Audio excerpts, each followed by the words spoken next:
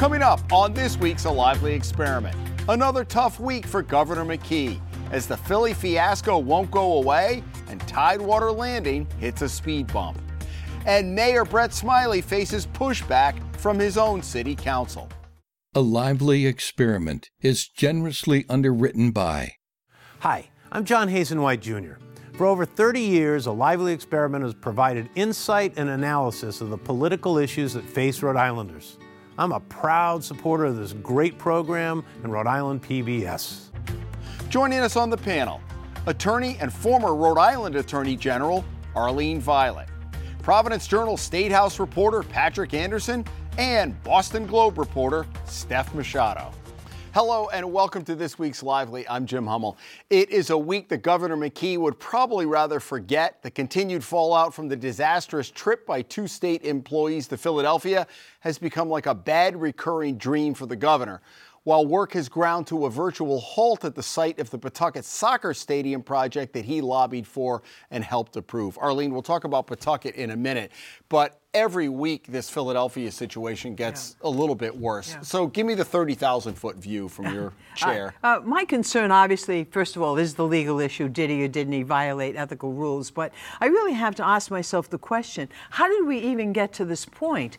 Because there would have been a time that we would have been outraged that a governor meets at a Capitol Grill with people who have a contract but are looking for a $55 million more contract, and they're passing campaign checks to the campaign person. I mean, it may be legal, but that is wrong. You cannot have those kinds of less than arm's length interactions with people. So I'm frankly outraged, period, that there was even such a meeting that took place. And I just wonder how we've gone down the slippery slope that we're not even outraged that people sit down and take campaign contributions at a lunch while they're discussing, shall I give you a $55 million more contract? It's ridiculous. So, folks, for the first time, we're beginning with outrages. We're flipping it out today.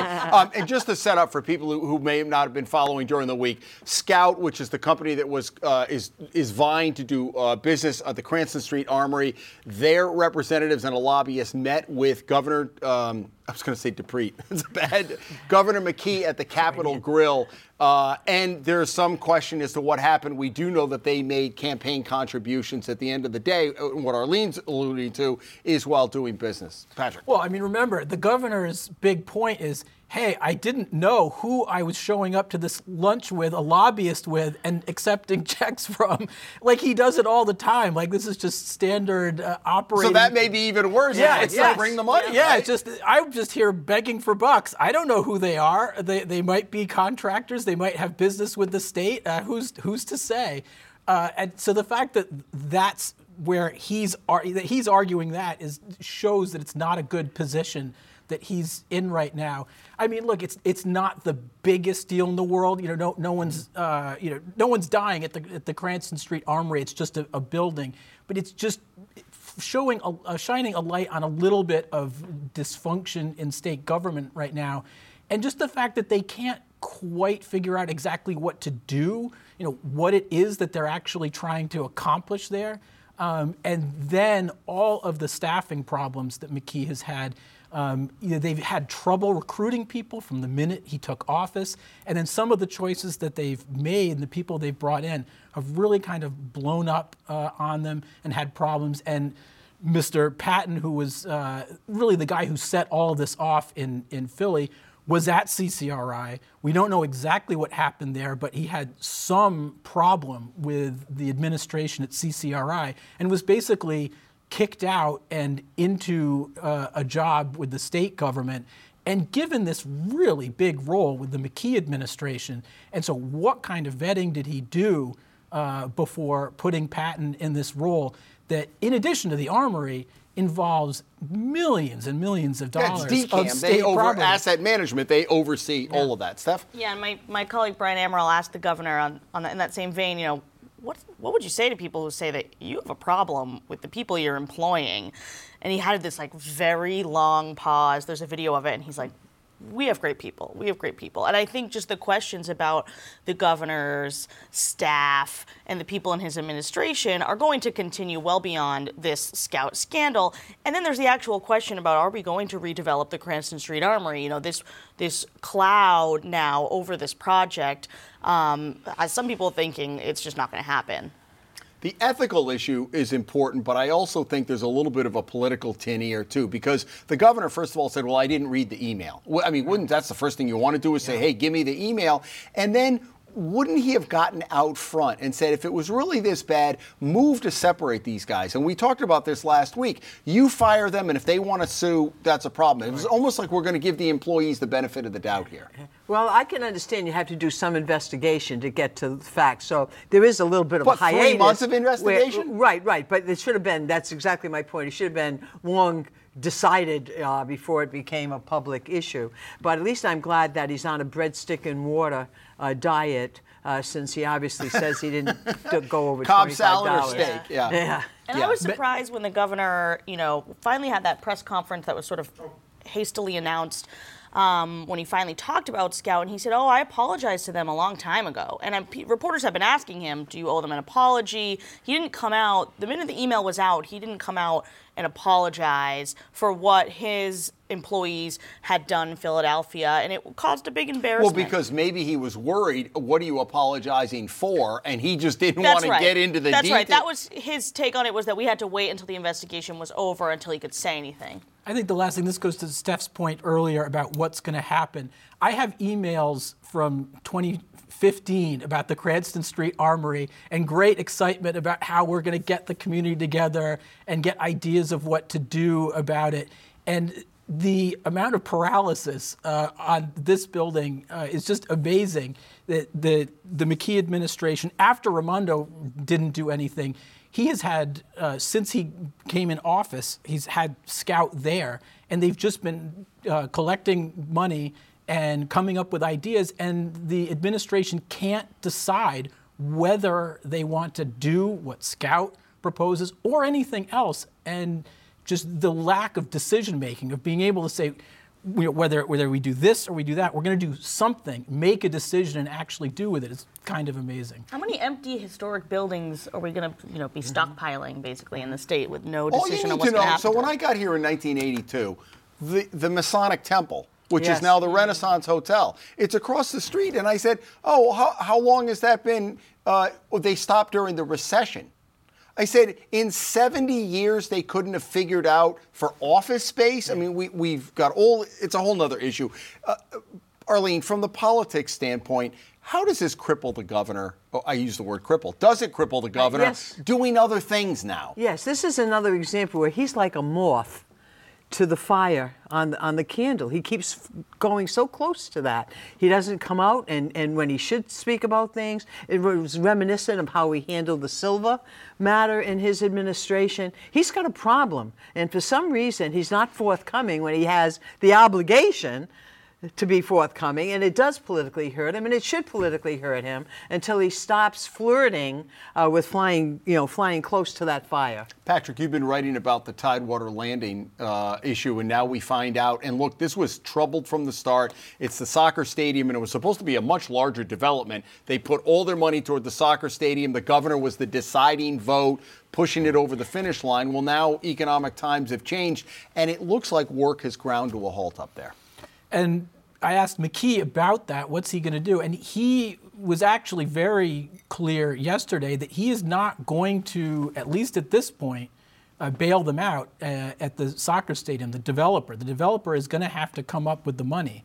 Now, they've been trying to come up with the money for months and months now. So something has got to give. Either, some white knight is going to come in and finance this thing, or there's going to be a half-built soccer stadium in Pawtucket at some point. And the state money is the last in. We should let people know, but it's not a good look to have this the unions who were really key in getting this project approved and getting it moving, the construction unions, they are calling on Mckee to put that state money in now, even though the private money is not all lined up. And so there's also that conflict. But he is so far, at least as of yesterday, resisting that and keeping the public money out until all of the private money is in and they know that they can finish it with the private money. But I don't know what's going to happen. Of course he has to withhold the public money. We've been there. This is the same old tune over and over again in this administration and past administrations. If we build it, they shall come. No, there's a mechanism. Keep the mechanism you have and keep the state money out of it till they get the $10 million they're looking for. Privately. Yeah, I think the question is whether the stadium and the ancillary development around it, if that happens, is when will it actually bring the revenue to sort of cover the cost of the construction? So that's what I'll be watching for. If a white knight doesn't come in, that's a private investor, that's a very important key of how valuable the project is to start with. I mean, they have 10 home games. You know, I feel badly, by the way, for the developer. I'm rooting for them now, although I thought it was an improvident decision to make initially. I hope they get the money. I feel badly. They've sunk $30 million into this. And did nobody... It's bad for Pawtucket, right? I mean, they lost the Paw Sox. Now they're supposed to have this big new soccer team, and things seem to be in doubt. It's sort of like one hit after another. Maybe Mayor Grebian should have run for Congress after all and leave it all behind. The other thing, too, is going to Bryant to play there. I know they needed to find a place, but, and I don't know what all the discussions were. Bryant may have the best facility in the state. Go to Pierce Field in East Providence because your demographic, who's going to find Bryant? I have a hard time finding It's visibility, just the marketing that you'll get from being in and around Providence. It's people won't see it as much in Smithfield, I think, is a real issue. Patrick, let me stay with you. You were up to the wee hours of the morning a week ago. We're glad that you were, you had an energy bar and came in this morning. Tell me about your thoughts about what made it and what didn't with the General Assembly, and any surprises at the end of the session in your mind? Not really. The last couple of years, and this was definitely an example of it, all of the power players, the threesome, are really working together and kind of a team. There isn't as much of the back and forth push and pull as there usually is. Governor, House Speaker, Senate President. And the Senate President, right. So they aren't fighting as much. There's a natural tension and they negotiate and horse trade things. There's not quite as much of that. So there wasn't as much drama as there is in some years. And there really weren't many big surprises. And a lot of the stuff got done earlier in the year. It came at the last kind of things were about the casino game, the online casino gaming, and then the big housing package. And we knew both of those things were going to be left to the end, but they were going to pass. I think the biggest disappointment for some is the Law Enforcement Officers' Bill of Rights, which wherever you stand, they've been talking about this for years. So Joe Sicarci says he hints at it, and then he says, we ran out of time. Every single year, I'm told this is the year we're doing it, and the problem is that they cannot come to an agreement, even though the majority of people say that this police misconduct law needs to change. Some people want it to go away altogether, but most people think it needs to change. They can't come to an agreement about how exactly to do it. And what happened was this Senate bill came out at the last minute, but the sponsor of it, Ana Quesada, took her name off it. And then the two House sponsors, Ray Hall and Jose Batista, said, I don't support it either.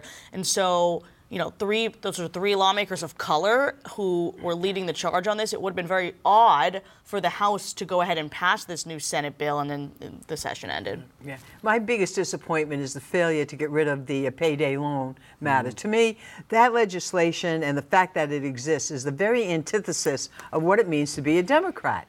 I mean, nothing compounds the cycle of debt than a 260% interest rate for people who need an emergency loan like that and the short time they get to pay it back. So I don't know what the Senate President is thinking, but I just think it's a darn shame that the Democrats didn't act like Democrats and get rid of that. It got farther than it ever had because, Bill Murphy, former House Speaker, was always the one. And this time Lobbyist, I thought, it's going to finally get over the goal line, and it didn't make it. I just think it was theater. And it was never going to happen, but I just hope they get a grip on what it really means to be a Democrat, because no Democrat worthy of that name should allow 260% interest rate on some of the poorest people that are living here in the state of Rhode Island. Shame on them. There were some drunk driving bills, too. Some made it, some didn't. What was the update on that?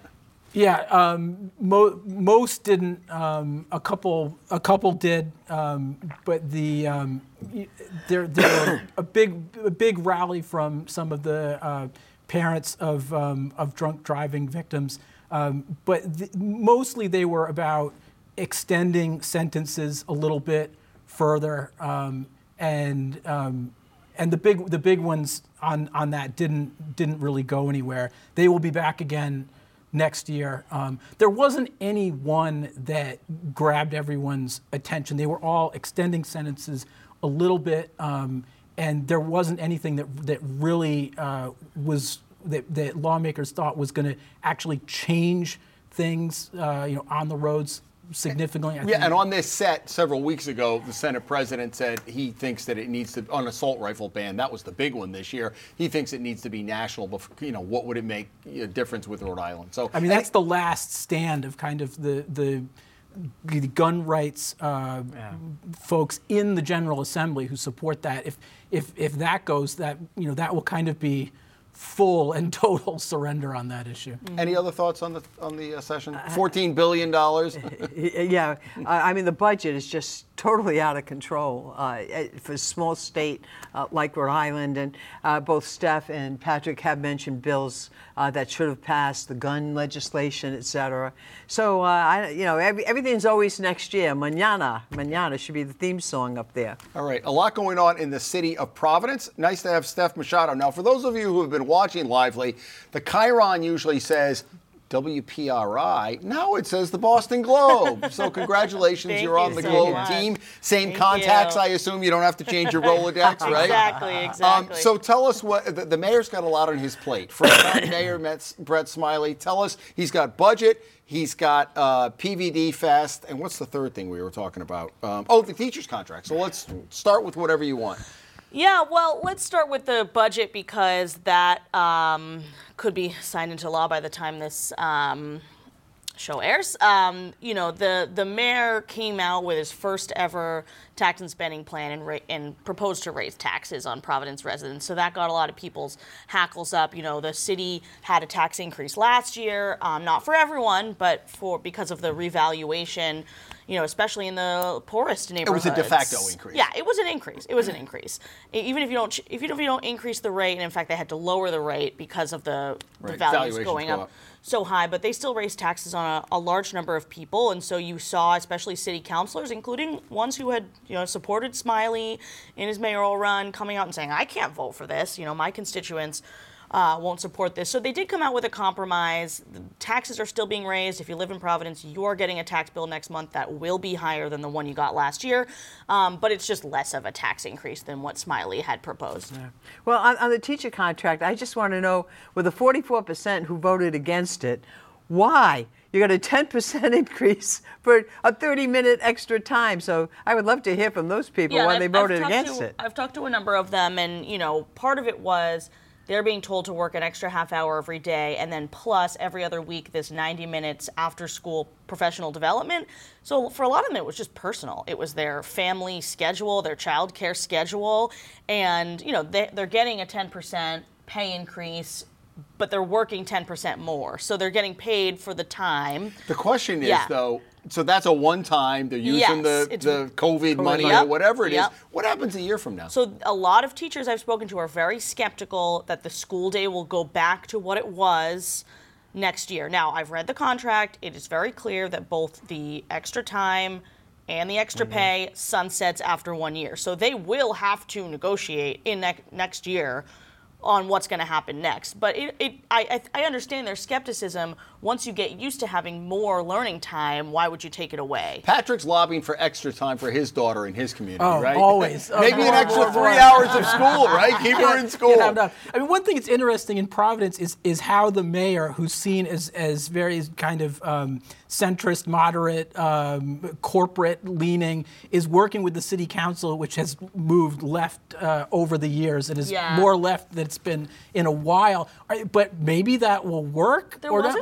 What do you see there? So there wasn't a lot of drama. I mean, the Igliozzi-Alorza era of budgeting, right, was warring press conferences, veto threats, personal attacks. I mean, this was very collegial, at least from the outside. And, the council president did not even comment on the mayor's proposal, and she's very progressive, until they had a compromise that they were ready to all vote on. And the vote was nearly unanimous. Only one person voted against it. I've covered budget votes that were, 8-6, 8-7, 9-5, So they got it all worked out. They got it all worked out, and they got more votes than they've gotten on the budget in years. So I won't say I was surprised, because I know the personalities of the people involved. I think what's really drives it. They're not combative personalities, but like you said, you've got a much more progressive city council than the mayor.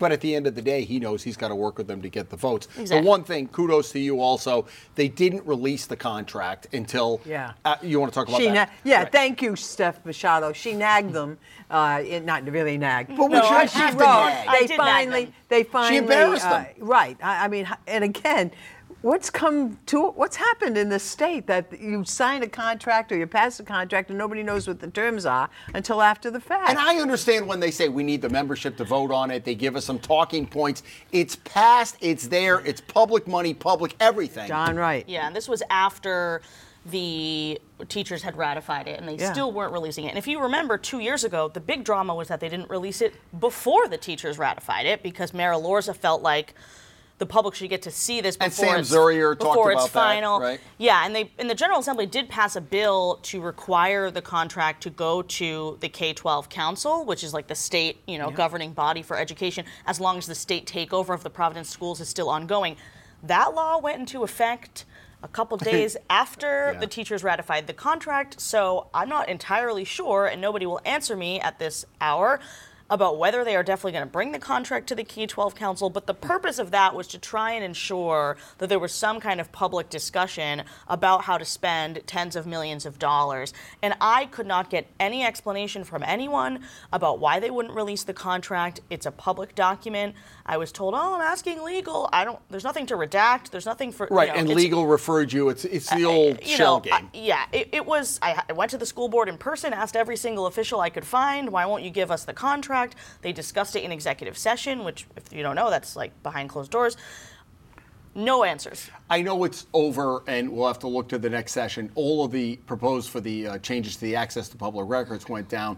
But any legislature watching this, look, sunshine is always the best disinfectant. The good example of that is the email, and that Peter Nerona actually took on and said, and he put it on the fast track. So, Arlene, explain the significance of that. Well, obviously, as Attorney General, he is the harbinger of what has to happen when there's open records, open meetings, et cetera. And he did his job, and kudos to him for insisting that be released, because it was a matter of public record. So I'm pretty high on Peter Nerona for lots of reasons, not the least of which is his standing up for us having the right to know what's going on in government. All right, let's do outrages and or kudos, and we'll see whether we can wrap up some loose ends after that. Patrick, what do you have this week? Well, the outrage is Narragansett Town Beach. The parking along the seawall will no longer be free. It was one of the last places where there was you had to pay to get on the beach itself, but just being able to go and park there was one of the few places really in the Northeast where there was a big beach where you could go and you didn't have to pay to get there. And now you pay to park at the meter, and then you have to park to get on the beach. So that kind of lack of access to the beach continues. Access? And at the time when it happens at the exact time when they've passed this big shoreline access bill that supposedly will allow you to walk along the shoreline if you can get there. Not to mention how much the Dells is down at the beach. It's a budget buster. Steph, what do you have this week? Okay, I'm going to go with the kudos because I don't know if everyone knows this, but the reason we all know about the Scout email and this entire scandal is because of local journalists. My former colleague, Eli Sherman, was the first to report on the email's existence, and then Eli and the Providence Journal's Kathy Gregg fought to get it released. They had to, take on the Mckee administration and all their lawyers and everything in that appeal, and as Arlene mentioned, the AG's office ruled in favor of the journalists, and that's why the email got out, and that's why everyone knows about this story. So kudos to local reporters. Absolutely. Arlene. Well, it's what we started with in a way, what's happened to ethics, in our society today. I'm extremely concerned, obviously, about the information about Judge Alito. At least 10 cases have appeared in front of him of that, the oligarch, I call him, but the billionaire rightist guy that gave him all these plane rides. He wrote a scathing Wall Street Journal defense of himself. Alito did, and saying, that seat would have been empty, so therefore there was no value to it. I mean, such sophistry with that kind of argument. And of course, this follows on Judge Thomas. And for me, all the branches of government seem to be breaking down, whether it's Congress or the executive branch. But here's judges, and for them not to have any leadership on ethics issue, to me, is deplorable. It weakens the credibility of the court. And there's credibility all Biden inviting Prime Minister Modi. The guy couldn't get into this country in 2002 because of his human rights record, and then they laid out the red carpet for him Thursday night. The Sun. What has happened with that case? I want to hear more from those whistleblowers as to whether the misdemeanors seem to me obnoxious. So it's just a whole breakdown of ethics and people doing the right thing. Okay, so quickly, the last couple of minutes, we haven't talked about CD1. It's a snooze fest, and the signing deadline is coming up. Now, Arlene, last time you were on the set, you set social media afire because you were considering a run. You've since decided not to. Do you have any major announcements today that we need to know about? No, I'm not going to announce for president. Okay, you sure? You're not going to? I'm positive I'm not, but right. It's really sort of a lackluster race right now. I guess it's because it's summertime and nobody pays any attention anyway, I guess, during the summer. But obviously this is going to be election based on name recognition. What do you make of this race? It's just a snooze fest, and it's, what are we, 3 months out from the primary? Yep, a lot of candidates, not a lot of issues that are generating heat, not a lot of personalities that are generating heat. I mean, I think Sabina Matos and Aaron Regenberg are the two ones that are at the front at the moment. But since no one has consolidated anything in this race, and right now it's looking like small totals of votes could win it, and the actual campaign and advertising, all that stuff hasn't even happened. Yeah. Still up in the air. I wonder how much, we get all the press releases, how much do endorsements, do they make a difference at all? You hear so-and-so. I don't know how much the voters care about it. I think the candidates, it gives some of the top-tier candidates legitimacy, especially when you're trying to separate yourself from 17 other people. If you have 1 million endorsements and this person has none, at least it makes it look like, people support me. I'm a top-tier candidate. But unless candidates start dropping out and endorsing each other, it's going to be very hard for voters to decide between all these people. You can't have a debate with 17 people. And like you said, it's summer. I'm interested to see how much people start talking about ranked choice and all these different types of voting methods if someone is elected to Congress with, 15, 20% of the vote. Quickly, endorsements? Organizational, it's important if you're a union or whatever, because you get money and you get people, and they all go out and vote for the endorsed candidate. So in that context, yes. Okay, great point. Folks, thank you for joining us. That is all the time we have. Patrick, thank you. Get some sleep. Arlene and Steph, good luck with your new role. We'll be seeing more of you on this set. Folks, thank you for following us. Come back here next week as a lively experiment continues. Have a great week.